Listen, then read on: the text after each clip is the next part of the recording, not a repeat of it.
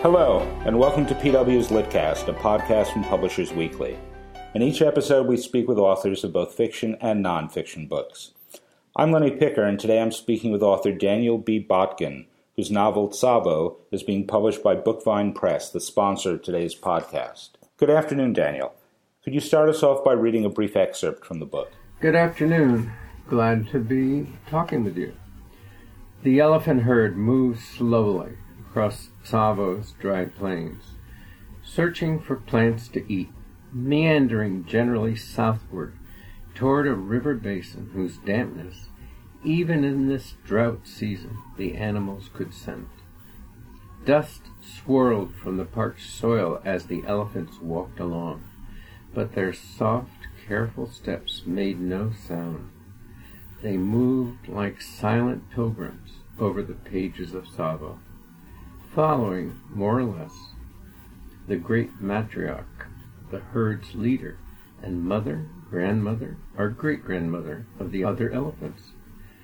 A few bulls, pushed out of the herd when they had reached puberty, strayed nearby, paying only slight attention to the herd of females and their young. Two bulls rubbed their trunks together as they grazed and browsed peacefully in the silent sunlight. One blew dust over its back. The great matriarch stepped carefully over a fallen log and stopped at a graying, dying bush to pull dry leaves from it with her trunk. A secretary bird rushed away from the bush, scurrying busily along the ground as if on the way to an important meeting. The matriarch turned toward it briefly, then brought her head back to the vegetation and pushed leaves into her mouth, chewing slowly, huge ears out, listening. Her descendants slowed their meanderings, waiting for her. Some searched for a leaf or twig. A young bull, barely a teenager, rushed past her, scattering dust, and attacked a small tree, pushing with his head, then backed away and charged it again. The tree bent, snapped, and fell. A crowned hornbill that had been considering a hollow in the tree for its nest flew before the tree struck the ground. It emitted its mournful call as if in lament and landed in a smaller tree east of the herd. A pair of weaver birds rose from the downed tree, their elaborate woven nest cut open in the fall. They joined the hornbill on its perch, then rose and circled away. Dust rose from the fallen tree. A column of yellow smoke rose high into the air. The silent herd had signed its presence to any wishing to know. Several large females joined the young bull, pulling what remained of the tree's sparse foliage with their trunks, stuffing the leaves into their mouths. Their chewing made a dry, crackling sound like a small fire sparking. But the matriarch remained still, reaching her trunk out and moving it as if to locate some scent, fanning her ears and turning them this way and that, listening. One of her daughters, also a huge animal, stepped over a small, rocky rise and stopped at a standing dead tree, searching it for something to eat. A small gray mammal, a tree hyrax, colored much the same as the elephant, came out of a hollow in that tree and climbed down. The elephant ignored it. High above, unseen by the elephants, vultures soared in the searing sunlight, coasting on the updrafts of the sun-heated air, watching, waiting. The tip of the matriarch's trunk shifted to her right. Her ears had picked up the distant sound of a motor vehicle. After some minutes, two vehicles came over a rise and stopped. Men got out, and the matriarch turned toward them, her eyes trying to focus on them. One lifted a large automatic rifle and began firing at the herd. Bullets struck one of the matriarch's daughter, and she sank down slowly, noiselessly. The matriarch trumpeted and began to charge, but one of the men threw a small object like a rounded stone at her, It exploded, blowing a large hole in her stomach. Blood cascaded onto the parched ground. She reached her attacker and tossed him into the air. He tumbled, twisted to the ground. She settled slowly. Another man rushed out of one of the vehicles and dragged the injured man away. Other men came out of the two vehicles, shooting into the herd and driving them back, away from the matriarch's body. Several of the men started power saws. They pulled on starter chains and the small machine responded, calling out a harsh roar like an angry animal in danger. The sawyers cut tucks from the downed matriarch, ivory dust dropping like tears of stone. They loaded the ivory into their vehicles and were just beginning to attack the tusks from the dying daughter when a huge bull elephant crashed out of the bush, charging. Thanks, Daniel. Without giving away too many plot details, could you put that section in context for our listeners? This introduction to Tsavo points out some of what's going to happen. It is the poachers attacking an elephant herd to the surprise of the elephants, and they have not been used to this kind of attack.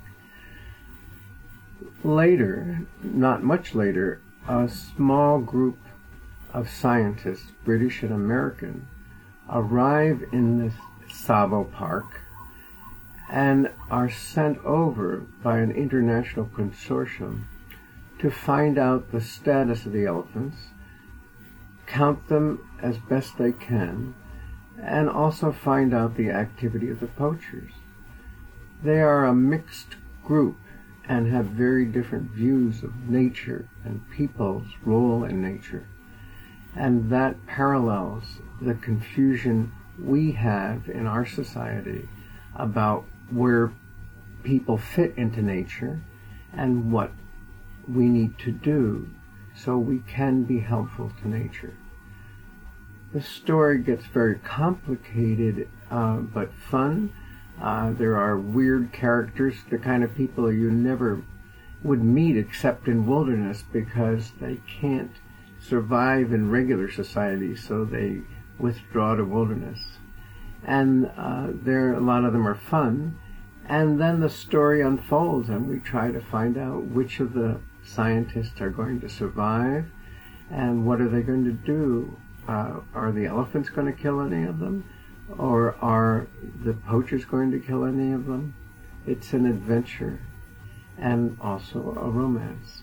Now, if I'm not mistaken, this is your first venture into novel writing, is that correct? It's the first completed novel that I have published, but ever since I was 14 years old, I have planned on writing novels.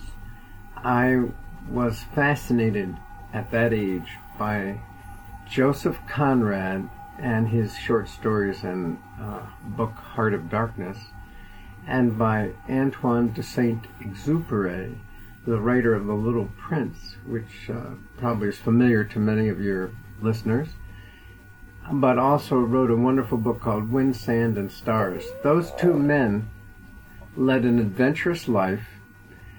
Conrad became a ship's captain for the British Navy. Exupéry became one of the first airplane pilots flying the mail from France to Africa. And I wanted to be just like them. I wanted to have an adventurous life. I wanted to learn new things about people and about nature. And then I had planned at age 14 to write novels about it. And so I studied science, but I also got a master's degree in English literature, got a PhD in plant ecology, and I worked as a journalist professionally, and I studied the history of the novel for my thesis in English literature. So I've always been writing. I've written short stories. I've written parallels of Chaucer in Middle English just for fun. And so this is the first one I've actually published, but I've been writing all my life. And what led you to choose the story of the Tsavo Preserve in Africa as the central focus of your first published novel? Well, I was doing a lot of research on endangered species, trying to make predictions with computer models and measuring endangered species and their habitats in the field. And we decided that the best animal we could study that was possibly endangered, but for which there was the best information, was the African elephant. And so I went to the park, Tsavo, and I got to know the people who worked there. And they were a fascinating group, and they had many of the troubles which I describe to the characters in the novel about trying to help the elephants and doing things that they thought would be good, but everybody hated them for doing some of those things. And it just seemed to be the perfect setting for a wonderful novel, because it's a beautiful place, and the elephants are one of my most favorite animals. And when they're very powerful, of course, and they know that, but they're also very cautious. They don't like to hurt other animals. And so they have warnings, and it takes them about 20 minutes to go through their entire warning to people or to African buffalo, other big animals. And they stop if you don't go away, which is what they're trying to tell you to do, and get puzzled. So it's as if they're thinking. They're just wonderful animals. And the people you meet there are people I've met in my research in wilderness areas. Some of them are very strange characters and very amusing, and each has a different view of people and nature. So it seemed to me to be the perfect place to write this novel. Now, at the same time, I was writing other novel-like material, but this one captured my imagination most. You said, I believe, that the elephants were possibly endangered. What is the current status of the African elephant? Well, it varies greatly from area to area. Some places have an overabundance, which is a concern because they might damage their habitat, which had happened at Tsavo. Other places, they are being rapidly poached for the ivory and sold on an international market, and so those elephants are directly in trouble.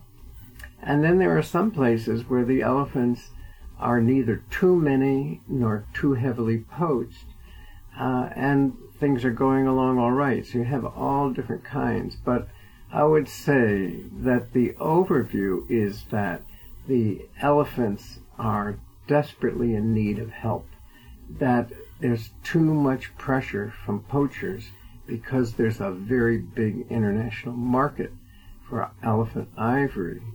And people ought to know more about it, and you have to understand how to help elephants. So that's how I got involved in going to Tsavo, and it was wonderful to meet the people working there, getting out into the wilderness area myself with them, and it just seemed to be the perfect place. So, Daniel, you referred to the elephants needing help.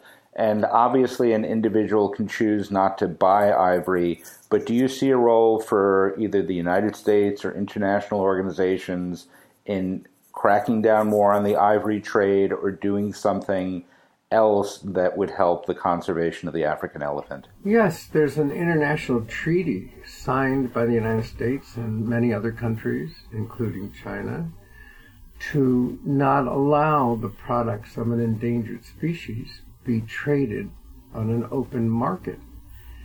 But this treaty is not followed.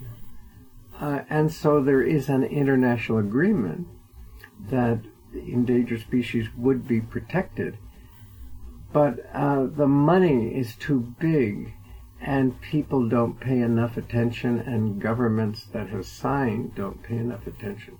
So there are methods available internationally, And there are many organizations that are doing everything they can to help elephants, and people can get involved with them. But it also takes an understanding of the international marketing, sociological desires about elephant products, and many other aspects. Are you hoping in some way that conveying the story of Tsavo in the form of a novel with colorful characters, with sort of dramatic developments, is a different way to sort of inform the public and alert them to the plight, as opposed to being just sort of a pure entertainment yarn? Well, first of all, I want to say that I really want people to enjoy this as a novel. And I did my best to make it fun, amusing, serious, romantic, adventurous. But yes, we need to understand as a society better what endangered species actually need and how we can help them. And environmentalism often tends to get caught up in simplicities that are not helpful. And so I'm hoping that readers of Tsavo will begin to understand the complexities and the different points of view. So each of the scientists has a different view of what nature is and what people's role can be. And that symbolizes our confusion as our society.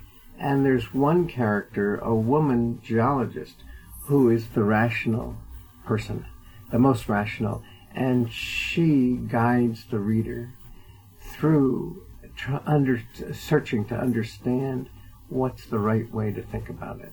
And there's a man who had studied elephants and tried to help them that is searching for the perfect understanding of elephants.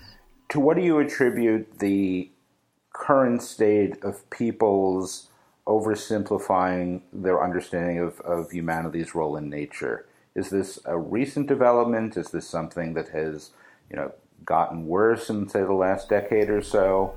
Well, every age of civilization has had a view of what nature is and what the role of people could be and should be. For example, in the 19th century, there was Moby Dick, where Melville wrote about the white whale representing all of nature, and the white whale was trying to kill people, and people's only reaction was try to kill back. So that was nature as an evil. Then Joseph Conrad came along, and in Heart of Darkness, he characterized the early 20th century view, and he talked about wilderness as a place that drove people crazy.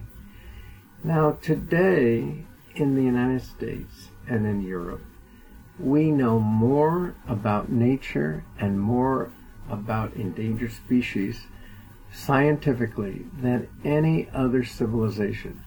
But we are also the most confused.